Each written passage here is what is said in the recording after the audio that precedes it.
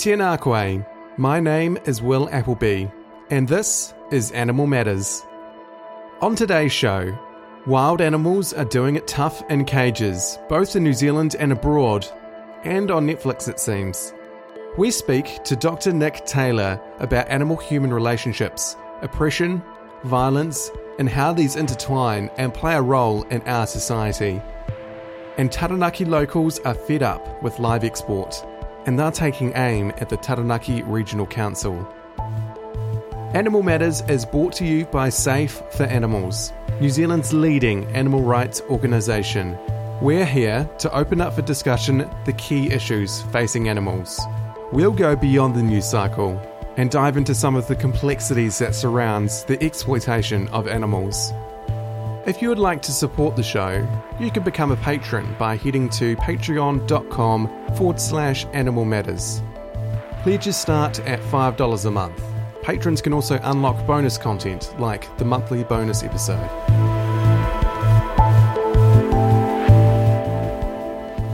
Before I get stuck into the regular Animal Matters content, I want to talk about the Netflix series that's taken the world by storm.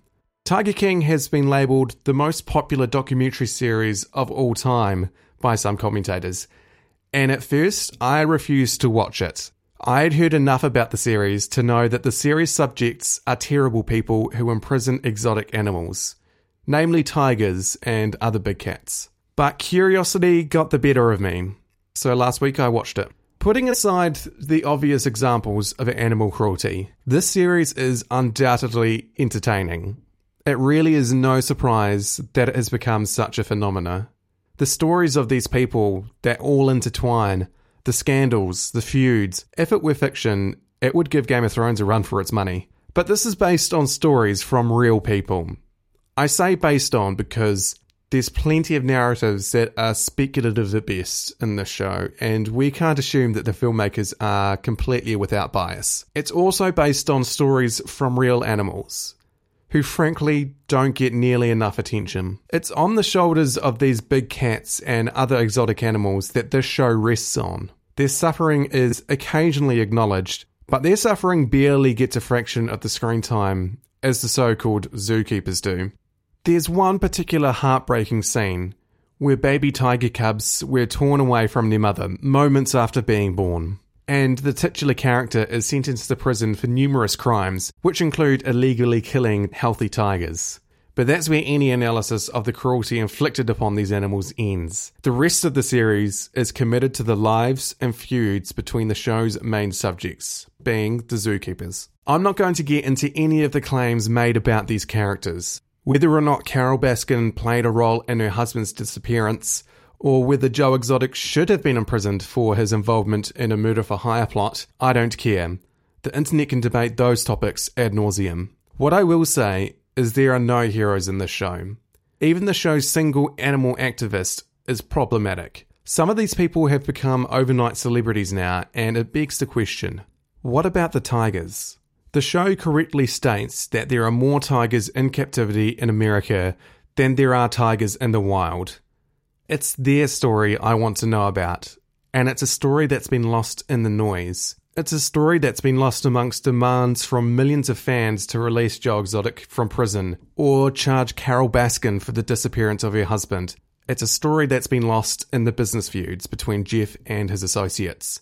The zoo environment can have a significant impact on the health and well-being of animals in captivity. Captive animals can suffer from zoochosis. This is caused by extreme physical and mental frustration, which leads to abnormal behaviour, such as pacing, rocking, and self-mutilation. You can even see some of these symptoms in the show, but if you blink, you'll miss it. So-called zookeepers say they're conservationists. By keeping and breeding endangered exotic species in captivity, they claim they're saving them from extinction. In reality though, the biggest threat to wildlife is habitat destruction, caused by human activity. We're the problem. Keeping animals in captivity isn't going to solve that problem. Changing our behaviour and how we treat the planet and animals is going to solve that problem. keeping and breeding animals in captivity is a misguided waste of resources, better spent on protecting the habitats of those animals. Habitats we're doing a pretty good job of destroying right now. Further to that, when we keep animals in captivity, we make them wholly dependent on humans. So what happens when humans aren't dependable? This definitely plays out in the show. One example is when Joe can barely afford the tiger's food bills. But it happens in real life as well. Right now in New Zealand, many of our zoos are under pressure during the COVID-19 lockdown. Their income from entry fees have disappeared and they're struggling to feed their animals. Christchurch's Orana Park have started fundraising to feed the 400 animals it has in captivity. This includes lions, tigers, rhinos, and New Zealand's only gorillas. Obviously, this lockdown is something that none of us could have planned for. But if these zoos are so reliant on entry fees that after a month of lockdown they're running out of cash, how prepared are they to feed these animals during a recession or some other crisis? So, Tiger King. Should you watch it? Like I said, it's undoubtedly entertaining. It's very well put together. You can't help but watch the next episode after finishing the previous. It's like watching a train crash in slow motion. But if you care about animals, then be prepared to be disappointed. I didn't feel great after watching it. And in my opinion, I don't think the show will do much to help those animals kept in captivity. I think it's just made some celebrities out of some truly awful people. And you're not missing out if you choose to skip it. Moving along. I didn't mean to talk that much about Tiger King, but perhaps I needed to get it off my chest. If there's a topic that you'd like me to discuss on the show, or there's someone in mind you think would be good for an interview, feel free to send us an email. You can write to me at animalmatters@safe.org.nz. Now, one industry that seems to be continuing along as normal as if nothing has happened is the live animal export trade. 2 ships have arrived in New Zealand during lockdown, one at Napier and another at Port Taranaki. Port Taranaki began facilitating live animal exports in January, and their most recent shipment a couple of weeks ago is the 3rd ship to arrive at that port.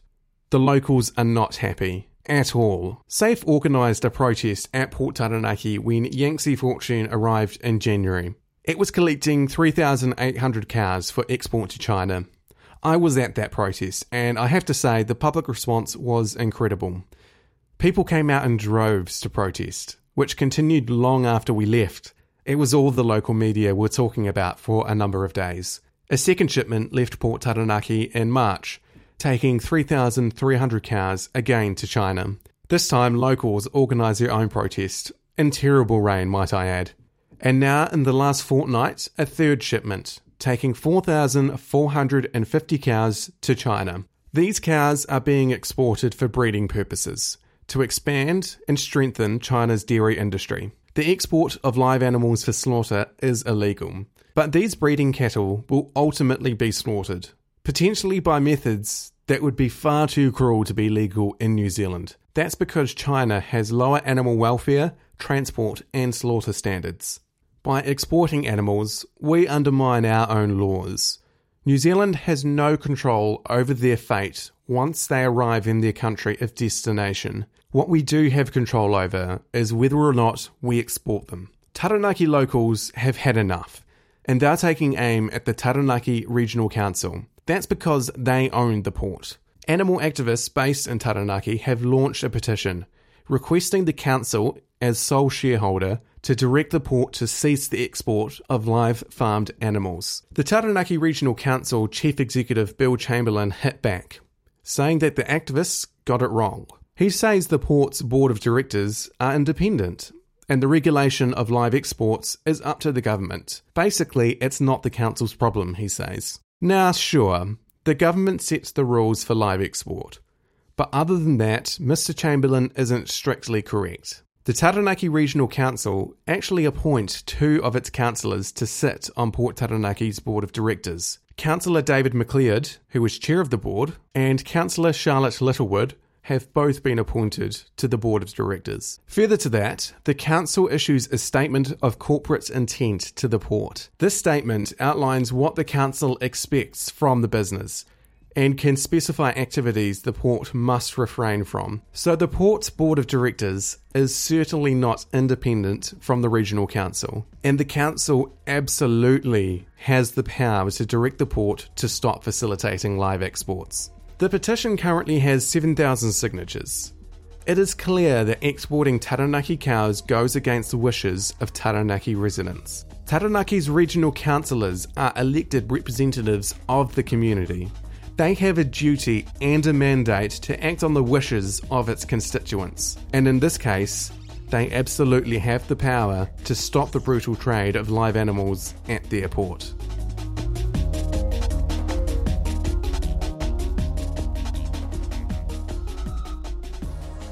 Joining us on the show today, we have Dr. Nik Taylor. Nik is an internationally recognised sociologist who researches human relationships with other species. She is currently Associate Professor in the Department of Human Services and Social Work at the University of Canterbury in New Zealand.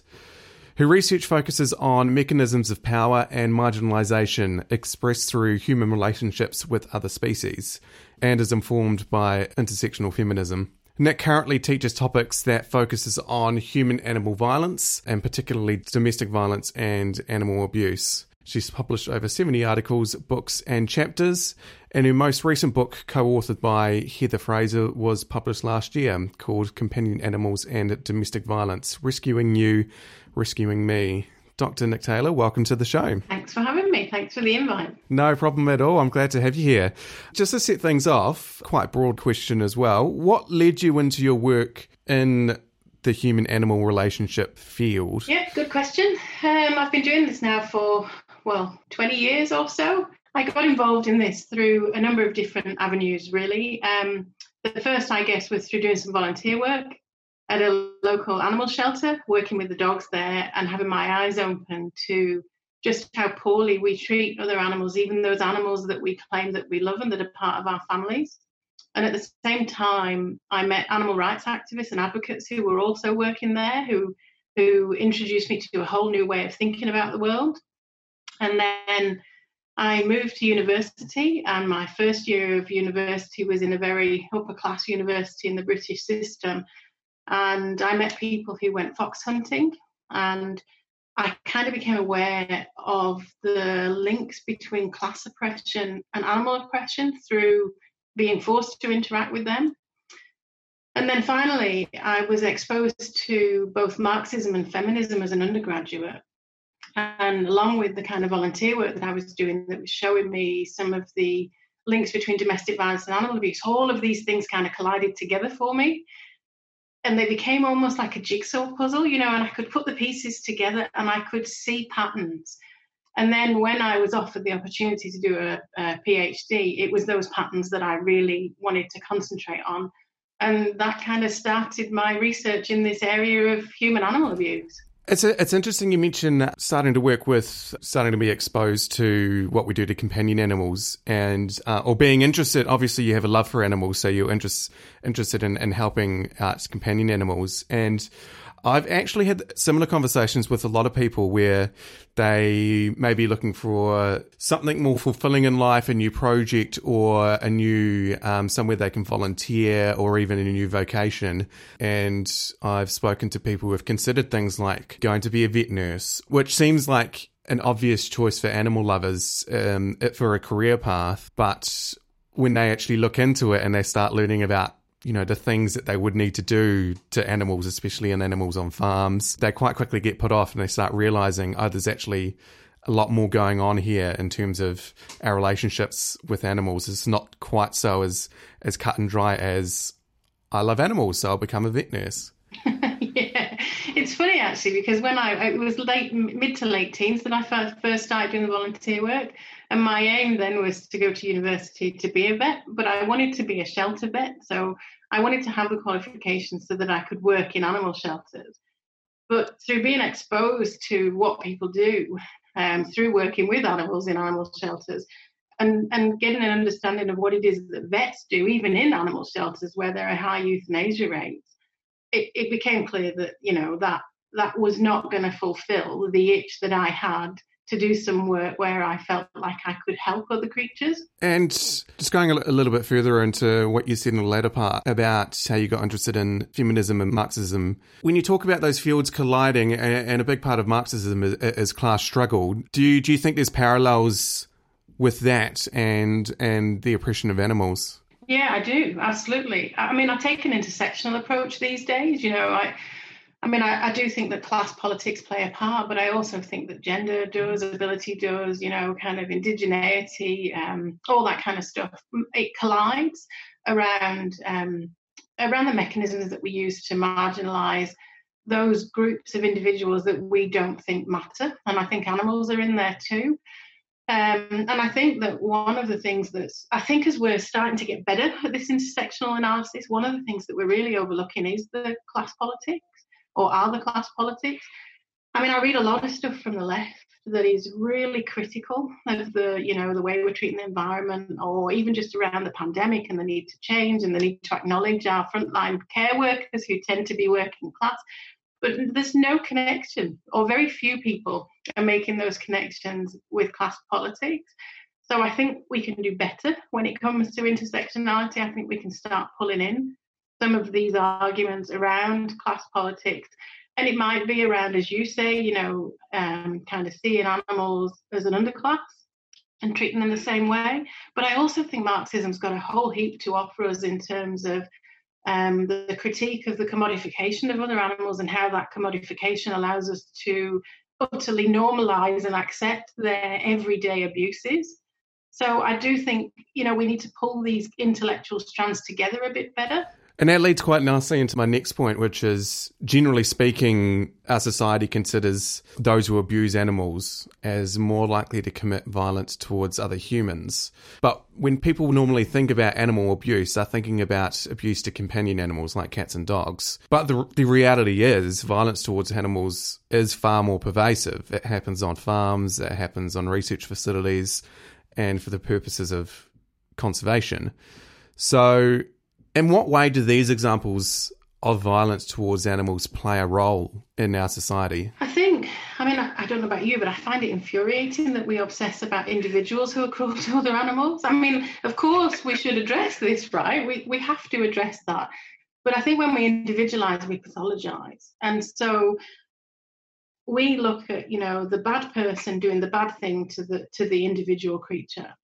And that means that we remove from this any analysis of the structures and the institutional support that we have generally in our society for the abuse of nearly all animals that are unfortunate enough to come into contact with humans. And I think that's quite deliberate, to be honest. I think that's safe. I think if we can tell ourselves that it's only bad people who are doing bad things on the odd occasion, we feel better about humanity. And furthermore, we don't have to look at our own practices and our own complicity in this, do we? We get to the point where we can just point at that person over there who's doing that bad thing that we don't condone.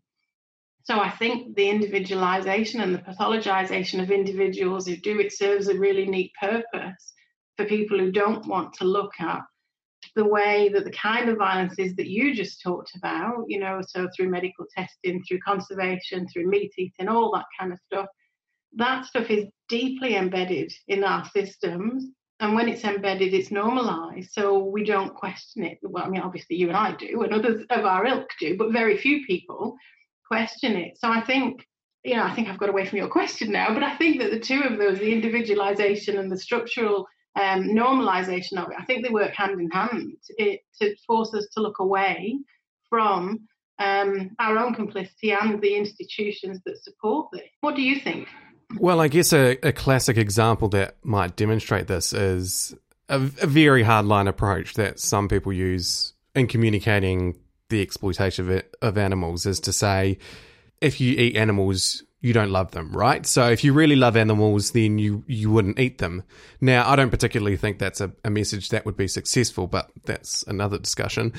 But to say something like that, people often recoil because, of course I love animals. I would never do harm to other animals. And just because I eat meat, it doesn't mean I don't love animals. So I guess because it's so deeply embedded in our society that consuming animals and using animals for research purposes is totally normal. So that when any question is raised, like, well, is that really the way you should treat animals if you love them? People feel uncomfortable and they recoil. Yeah, I mean, and I'm not sure it's normal, but it's normalised. I don't know that it's normal for one species to oppress another in the way that we do. I hope it's not normal, or else there's no hope for us, is there really? But it's normalised through a load of different manoeuvres, linguistic manoeuvres where we refer to them as it, or where we refer to them as group categories of animals rather than individuals. There's all those kind of things happening that normalise the way that we treat some animals. And I actually think that for most people who don't give these issues a lot of thought, you can hold those two seemingly contradictory feelings of loving animals but eating them. I think a lot of people have no problem holding those two together, because the animals that we love, through those various maneuvers, we make them different than the animals that we eat. And it's that difference that, for me as a sociologist, how do we do that?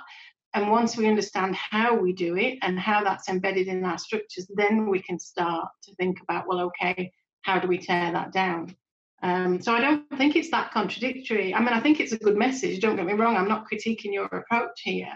I think it gets people thinking. But I don't know. I talk to a lot of people who, they do love their dog. They absolutely do. They would do anything for their dog or their cat, but they have no problem going home and eating a burger. And it's about getting people to see the inconsistencies and to make those connections, I think. So thinking about a connection between violence towards animals and violence towards other human beings, and we know that violence towards animals is pervasive in our society, does that have an impact on us as a society? That, for example, in a practical sense, does someone who might work in a slaughterhouse and the things that they have to do on a daily basis, does that affect their behaviours outside of the slaughterhouse? And I guess more broadly, does the way that we treat animals more broadly, does that play out in other ways in our society that we may not expect? Yeah, I think so. I mean, I think there's the individual level, slaughterhouse workers as an example. It doesn't, just thinking about what they're doing on a day-to-day basis, you start to realise that it must be incredibly damaging to them, psychologically as well as physically. We know from the few pieces of research that are out there that towns where slaughterhouses are the main source of income are likely to have higher crime rates, high domestic violence rates. So it clearly kind of pushes out into the community from the individual. So I think there's that level. But I also think there's a broader level where, we live in a world where violence to animals actually is the foundation of our society, it's the bedrock of it. All of our practices are predicated on violence to other creatures. And that in itself requires a particular mindset. And that mindset is one that allows us to push any group that we consider to be different or to be other to us to the side and to perpetrate all kinds of atrocities on them. So, I don't think it's a stretch to say that the normalization of violence to animals in our society is it uses the same mechanisms, it creates and it maintains the kind of things like violence and ignorance towards refugees or racism or sexism. I think all of these things are connected at such a high order level, if you like, of the way that we think about things. And again, it comes back to this normalization. All of this is so utterly normalized that we don't see it. We're completely blind to it. And this, of course, is the intersectional stuff, isn't it? It's why I don't think we can have single issue campaigns. I think if we're going to try and get rid of one form of oppression, because the mechanisms of oppression are the same across groups, we've got to get rid of all forms of oppression. So that kind of leads me on to my question about critical feminism and how these issues intersect. And obviously your work is informed by critical feminism. So how does feminism and animal-human relationships intersect? And how can it help us to better understand oppression in our society? I think it intersects in so many different ways. And I don't think it's just one form of feminism. I borrow from lots of different theories in my work. And so, for instance, I think what we can take is from radical feminism, we can take a focus on structures, how abuse is normalised in the structures in our societies. From ecofeminism, for example, we can look at kind of interlinked oppressions, the way that oppression of nature, oppression of women, oppression of other animals, the way that it's used ideologically, or the way that it's maintained ideologically. I think the socialist feminism also, we can borrow parts of that, where we can, as I mentioned earlier, look at how animals are commodified in a capitalist environment. So I think feminism's got a lot to offer us in terms of theoretically understanding those intersections. But I also think what feminism, or some forms of feminism, offers, which is really strong and other theories don't often, is the belief that it's not just about theory. There's a critical animal studies saying we're theories for theory's sake, and we don't want to engage in that. What we want to do is use theory to better understand what's happening in society so that we can get out there and take action. So it's this notion of praxis. You're not a disembodied observer. I'm not a disembodied theorist. I'm an active vegan feminist who's trying to counter all of these ideas in my daily life. So I think feminism offers us that focus on the practical as well. So, it's not, there's more than feminism here in order to understand this, but I think feminism is a great starting point because it offers us both a theoretical way of thinking about this, but it also points to the need to take action and to do practical activities that counter the kind of things that we're identifying through our theory. You mentioned praxis, and praxis has historically been a big part of Marxist movements and anarchist movements. What are your thoughts around how do those theories intersect with veganism? An obvious example of our praxis would be the fact that we don't eat animals, but what else can we draw from those fields? I think there's a lot there. Like I said, that earlier when we started talking, and particularly around kind of things like hunting, we need to look at the class politics of this. We need to look at the class politics of veganism as well. In the mainstream media, it's presented as a very white middle class affair. And of course, we know on the ground that that's not the case. But we need to start kind of deconstructing these ideas, and Marxism comes in handy there. I also think, though, that, the Marxist notion of a military-industrial complex, so we've borrowed from that to think about the animal-industrial complex, which lets us look at the way, because of the economic benefits, a lot of these kind of practices where we do normalise animal abuse are either hidden or normalised or condoned. It allows us to kind of offer an analysis of the institutionalization of the commodification of animals and follow the money, really. If you look at like the meat industry, it's so vertically and horizontally integrated, that we there's no other way to analyse that other than to think about how it fits into the economy, and therefore how these kind of ideological state apparatuses, to use a Marxist term, so how our kind of cultural and political institutions kick in to normalise that because it is for the benefit of the economy. So I think Marxism's, aligned with feminism. I think these critical theories have got an awful lot to offer us. My main complaint about Marxism is that it's incredibly humanist, and it remains that way, apart from a few very good outliers who are trying to bring species into these left-wing politics. And we need to tackle that. I read a great piece the other day around a critique from the left arguing that the Marxist commodification of the environment needs to be addressed post-pandemic if we're ever going to stop the pandemic. And it was forcing us to think about frontline workers and how they're all working class. But there was no analysis there of the gendered nature. And the one massive hole that you couldn't ignore was, animals weren't mentioned. How can we have any discussion of the pandemic without talking about our exploitation of the natural world and of animals? And yet this article managed it. So, I think there's a lot there from Marxism, anarchism, from some strands of feminism, but I also think there's a lot of work to be done in terms of bringing them together.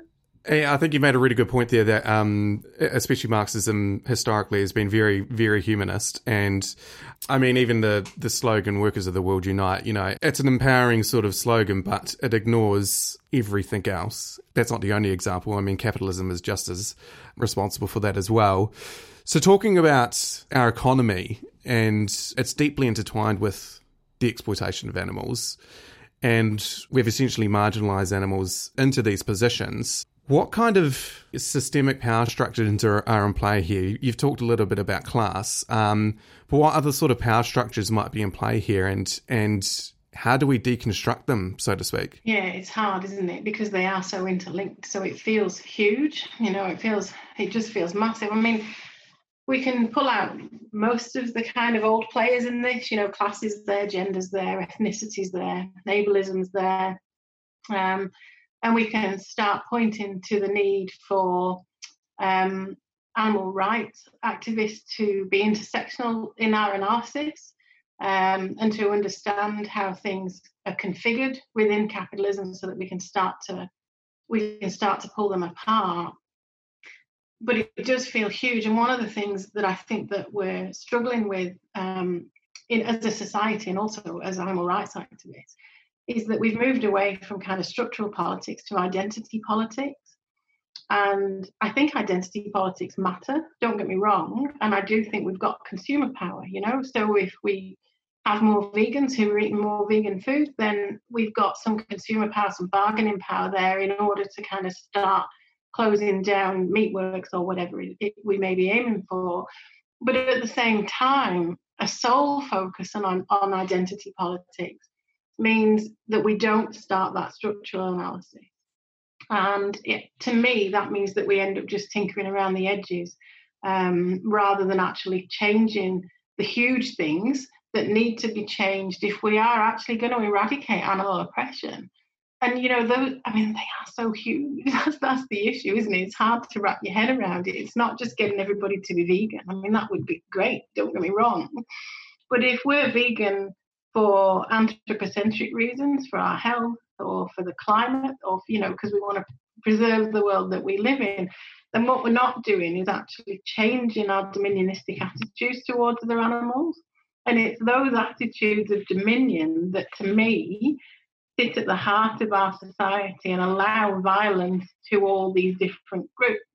So without them, all we're ever doing really is working at the Band-Aid level rather than working at the structural problem. I think you raised an interesting point there, that we have consumer power in the sense that, and it makes sense, if you stop buying and stop eating animal products and start buying vegan options, then business will follow the money, so on and so forth. X amount of time down the track, animal exploiting industries are over and have been replaced by a plant-based alternative. In theory, that makes sense, and in theory should work. But we've still got the same capitalist power structures in play, and theoretically, we're just replacing animal exploiting industries with carbon copies of those industries that are making different products. Yeah, that's right. And I think, I'm not saying for 1 minute that animal rights advocates should not be advocating for veganism. We absolutely should. And we should be there in those identity politics circles. But we should also be going beyond them, is my point.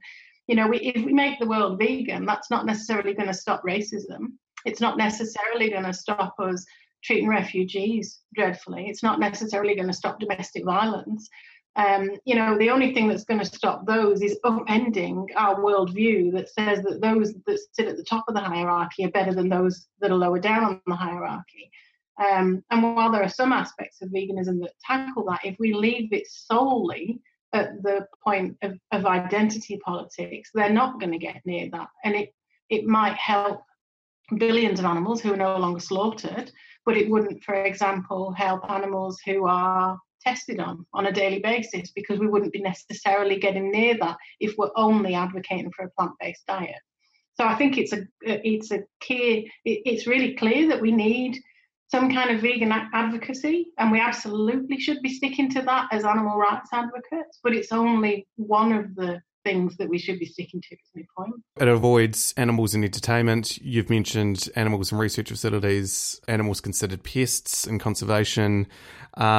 Destruction of animal habitats. If anything, that could well increase. The plant-based sort of revolution in plant-based meats has been fantastic, but I do worry what some of those products will have on the environment and habitat destruction. Absolutely. And, I think that the issues that I just raised before, I think a lot of vegans are well aware. I think a lot of vegans who identify as vegans are well aware of these intersections and practice intersectional politics themselves. But the problem is that we're not seeing necessarily a vegan revolution at the moment. We're seeing a plant-based revolution. You just need to look at the terms, right? A lot of people use the term plant-based to remove the idea of a vegan lifestyle from plant-based eating. So it takes the politics out of it. And again, don't get me wrong, yes, let's push for plant-based because fewer animals being killed and eaten, the better. But it depoliticizes it. And what we need to do is keep this notion of veganism as broader than just our food choices, as acknowledging these intersectional politics. That's the stuff we need to keep alive, I think.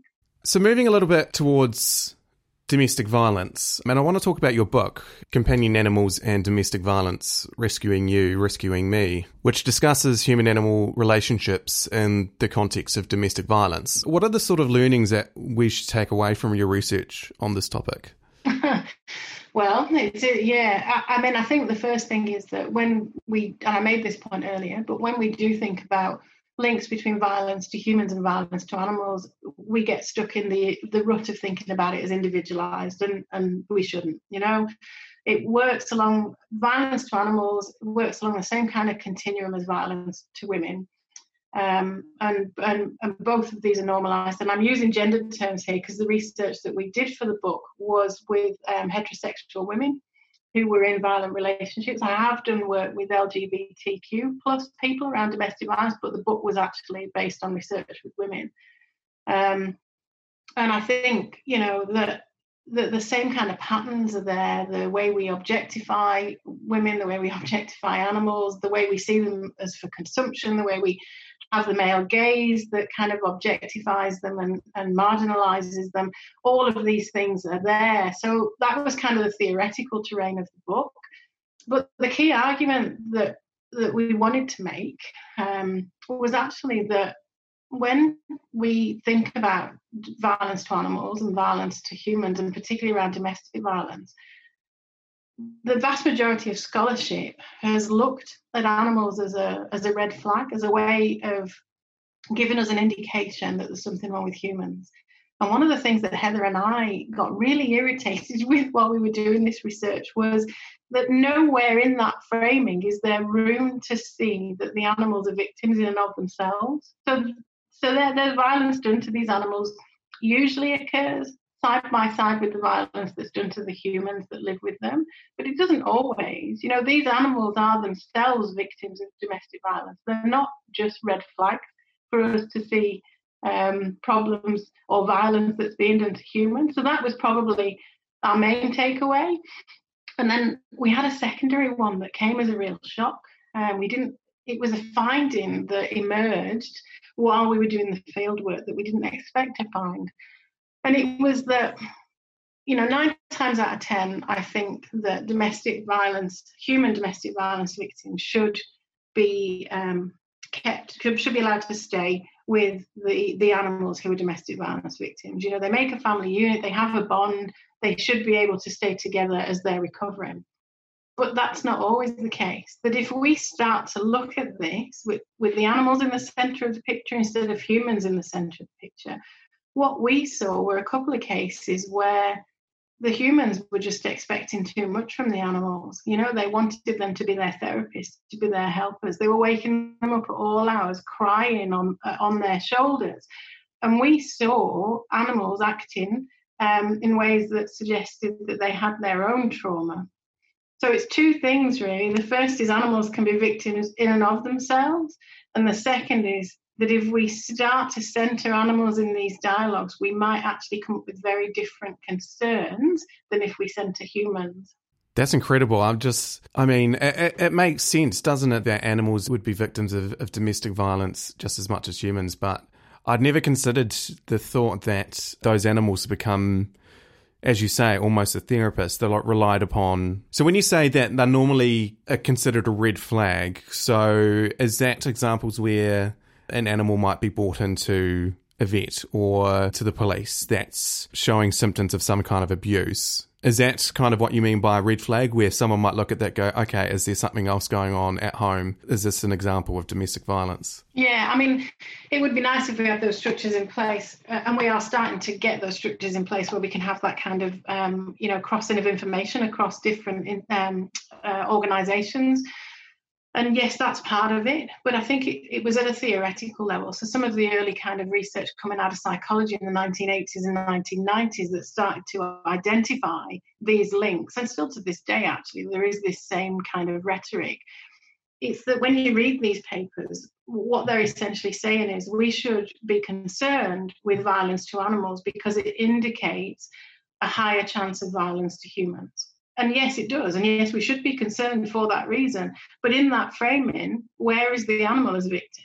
It's, that animal is completely lost.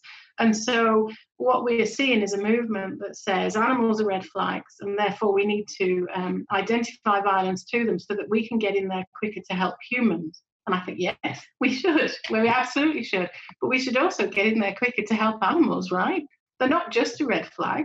These animals are subject to emotional abuse, financial abuse, physical abuse in exactly the same way that their humans are. And so we need to get in there and address that for the sake of these animals too, not just for the sake of their humans. I mean, the two often go together, so if you've got a human that's very connected to their animal and they won't leave violence because of that connection, which is really common, if you can offer that human sanctuary with that animal, then you're helping both of them. And I mean, great, let's do that. Let's absolutely do that. But let's not frame this in a way that reiterates the idea that humans are way more important and that their abuse is way more important than the animals. Because that kind of binary and hierarchical thinking is what gets us to the normalization of the violence in the first place. So we're kind of undoing the good that we're doing with this framing. Mm-hmm. And as you say, it has real-world effects, doesn't it, where you place more value on the violence towards humans than animals. And as you say, people are less likely to leave that home because they don't want to leave the animal. But it makes sense, doesn't it? If you're caring for both the human and the animal who are both experiencing violence, it makes sense if you care for them equally, the real world outcomes are going to be more significant. Yeah, that's right. And that's all that it comes down to. It's not saying, I'm not trying to say that the trauma or the abuse that the animals suffer is more important than the trauma or abuse that the humans suffer. I'm just saying that it's not the other way around, that we need to focus on, you use the word equally, which is perfect. We need to focus on them both equally. Thinking a little bit more about the way we consider animals or how we marginalise animals. So New Zealand has a zealous appreciation for our native wildlife, especially our native birds, which to a certain extent is commendable. But this is translated to animals considered as pets being poisoned and killed by traps. And people even seem to get a thrill out of killing animals considered pests. They post pictures of them on social media as if they're doing their duty to the country's native species.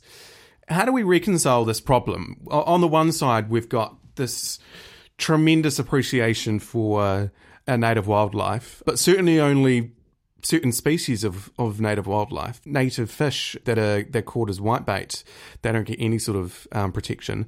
So we've got certain species of native wildlife that New Zealand as a whole has this great appreciation for, but then we've got all these other animals that are considered pests. They are introduced animals that we consider as other, and we commit horrible examples of cruelty to those animals. How do we fix this problem? How do we reconcile this problem? Yeah, I don't know. I don't know how we fix it.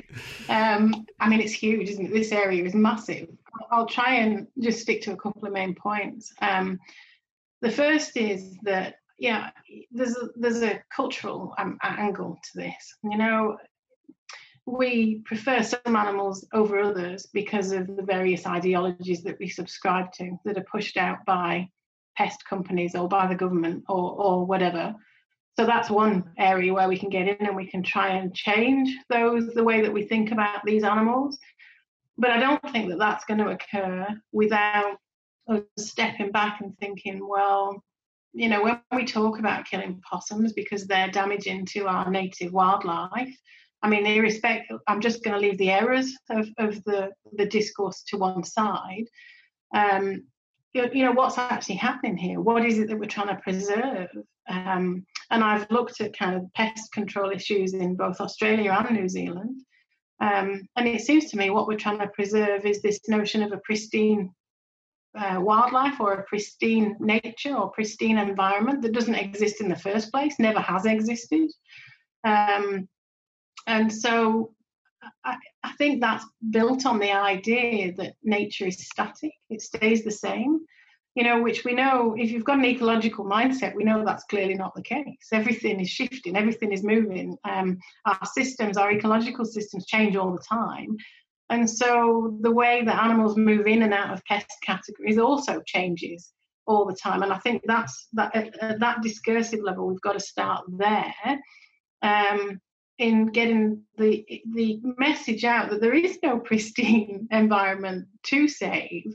Instead, what there is a mixed environment that we have done copious amounts of damage to, that we often use other species as scapegoats for when we're having these discussions, so that we don't have to look at how our practices are damaging the environment.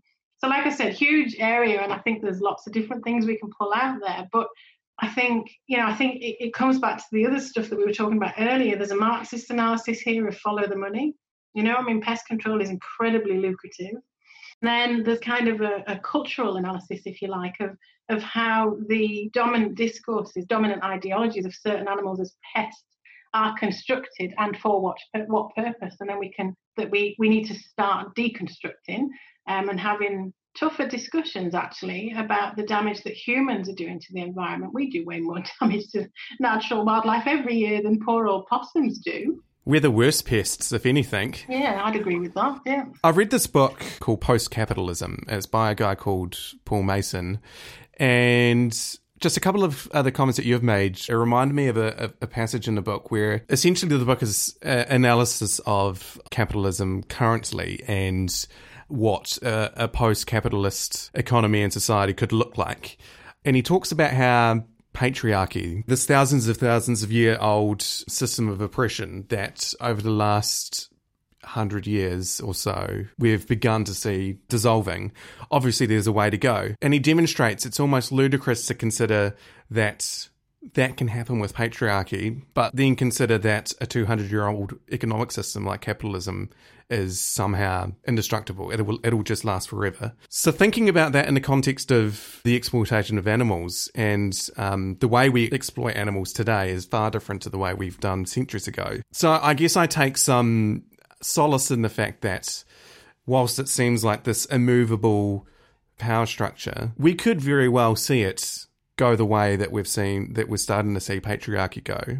Well, what do you think about that? Yeah, I agree with you. I think there's hope. It depends on which day of the week you ask me, actually. Today I'll be hopeful. I mean, nothing's immovable. Nothing. Our history is a history of the changing of ideas and the changing of structures. So nothing is immovable. I think that the notion that capitalism is immovable is actually an ideological mechanism to maintain it. So people become very apathetic, thinking that they can't change anything. That suits the system. So let's destroy that idea straight away. We can change stuff. And I think we are starting to see those changes now. I'd say the same with patriarchy. We're not there yet. We're nowhere near there, but we're better than we were. I think the same thing applies to animals and their liberation from human oppression.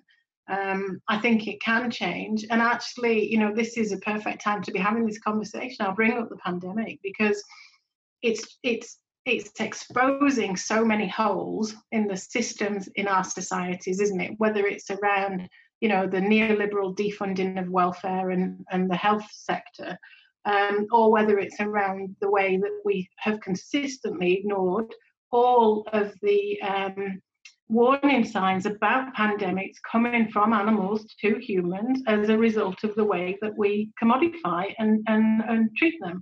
So I think we might actually I think we were heading towards a turning point where, there's more vegans than we've ever had before, more vegetarians, more people are concerned about these issues. I think we were heading there.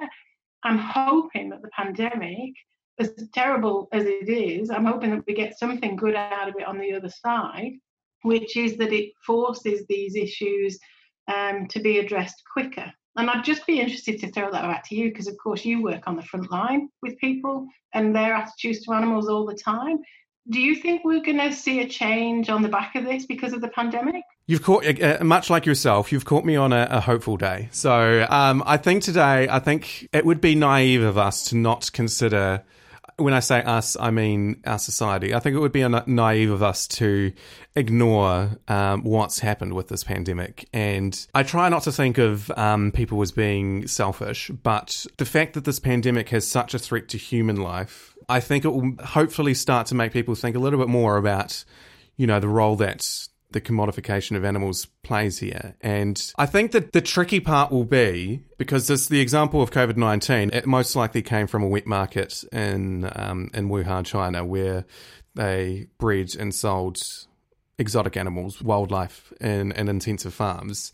I do worry that people will look at that and go, oh, well, it had nothing to do with raising pigs or chickens in factory farms, even though there are definitely examples of zoonotic diseases that have emerged from pig farms. I think so long as we can remind people that this is all one and the same. It's not just a wet market in China where these deadly diseases come from. It comes from the intensification of our farming practices and the commodification of animals. I was watching this presentation that Dr. Michael Greger did 10 years ago, and he almost accurately predicted a pandemic like COVID-19, but he just looked at the history of our species, and what he was saying was it wasn't until humans started domesticating animals and raising them for food that zoonotic diseases really started occurring. So yeah, I think it would be foolish and naive of us as a globe to ignore the warning signs. My concern is that we will look for a quick answer. So, we'll have a look at whether it's passed through bats or pangolin or whatever species of animal. And then once we've identified that, what are we going to do? Let's say that we just find out that it does come from bats and it solely came from bats. What's the response? I worry that our response will be, well, let's just eradicate them, because that is our mindset. So I do worry that people won't, like you say, won't make the links across species or more broadly to how we treat other animals. I also worry that in people's desire to return to what was normal, that they will not want to think about this anymore. I was listening to the radio yesterday, and they were talking about, moving to level 3, as we are about to next week. And the whole segment, which went on for about 10 minutes, was all about people phoning in saying how desperate they were to go to KFC. And that wasn't a hopeful day. I didn't have a hopeful day yesterday because of this. I thought, what, I do think in some ways that because our Prime Minister has dealt with this largely so well, and we've been largely unaffected to the degree that other countries have been affected, that we are clamouring to return to normal without thinking through what's actually happened here, because it doesn't feel like it's affected too many of us. So I do think that's a concern, and I think the challenge for us in the coming weeks will be to help people see those links between, the way we've responded to the virus, where it comes from, and how that's linked to animal oppression more broadly in our society. Yeah, I think that KFC example, like I've literally seen comments on social media, which is level 3 is level 4, but with KFC. And and that's a good point. That's an interesting point that you've raised, it because we have come out extremely well of this pandemic. The way it could have been a disaster for us. It appears that we've made the right calls, and we've managed to, significantly reduce the impact that this virus could have had on New Zealand. And will that make us apathetic? And I would certainly hope not, but that risk really is there. One thing I have been seeing a lot of talk about in the media lately is a potential inquiry into China's handling of their outbreak.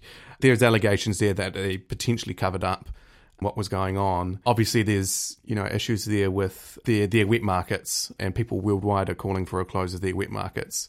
Part of me really hopes that if anything comes of this inquiry, that they look at the commodification of animals more broadly And I mean, we're talking about geopolitics here, so there's obviously going to be massive agendas going on here. It's being pushed by the United States because they've got a narrative that they want to be superior over China. But yeah, basically back to my original point is I hope that any kind of inquiry would have a broader analysis of our relationship with animals and how they play a role.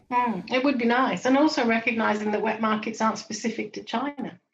You know, I mean, like you say, that fits into all kinds of global narratives and xenophobia and racism. But, you know, there are wet markets elsewhere.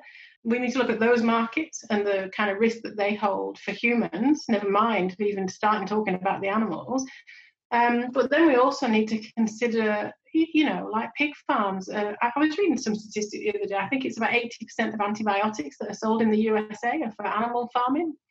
You know, we need to start having a consideration about more broadly about the kind of damage that this could potentially do and the kind of doors that this opens up for other forms, other pandemics in the future. And as you say, there've already been several of them in the past.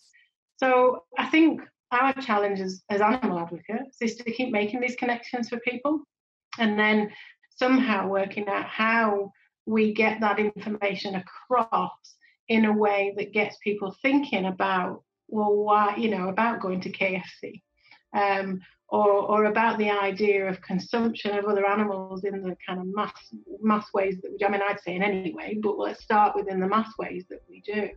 So I think there are challenges ahead. You know, I do think that there, as you said, you know, capitalism is being challenged. We're potentially on the doorstep of the end of capitalism. Maybe we need to get to the doorstep of the end of neoliberalism, which I always think of as capitalism on steroids anyway. And so maybe there is hope as we start to tear down patriarchy, as we start to tear down capitalism. Maybe there's hope that we can also tear down the way that animal oppression is embroiled in those systems. You have been listening to Animal Matters. This podcast is brought to you by Safe for Animals, New Zealand's leading animal rights organisation, and produced by myself, Will Appleby. Make sure you subscribe to stay across Animal Matters on whatever your favourite platform is. If you're listening on Apple, please leave a rating, as it helps other listeners to find the show. If you want to support the show, head to our Patreon page at patreon.com/Animal Matters. Until next time, ka kite anō.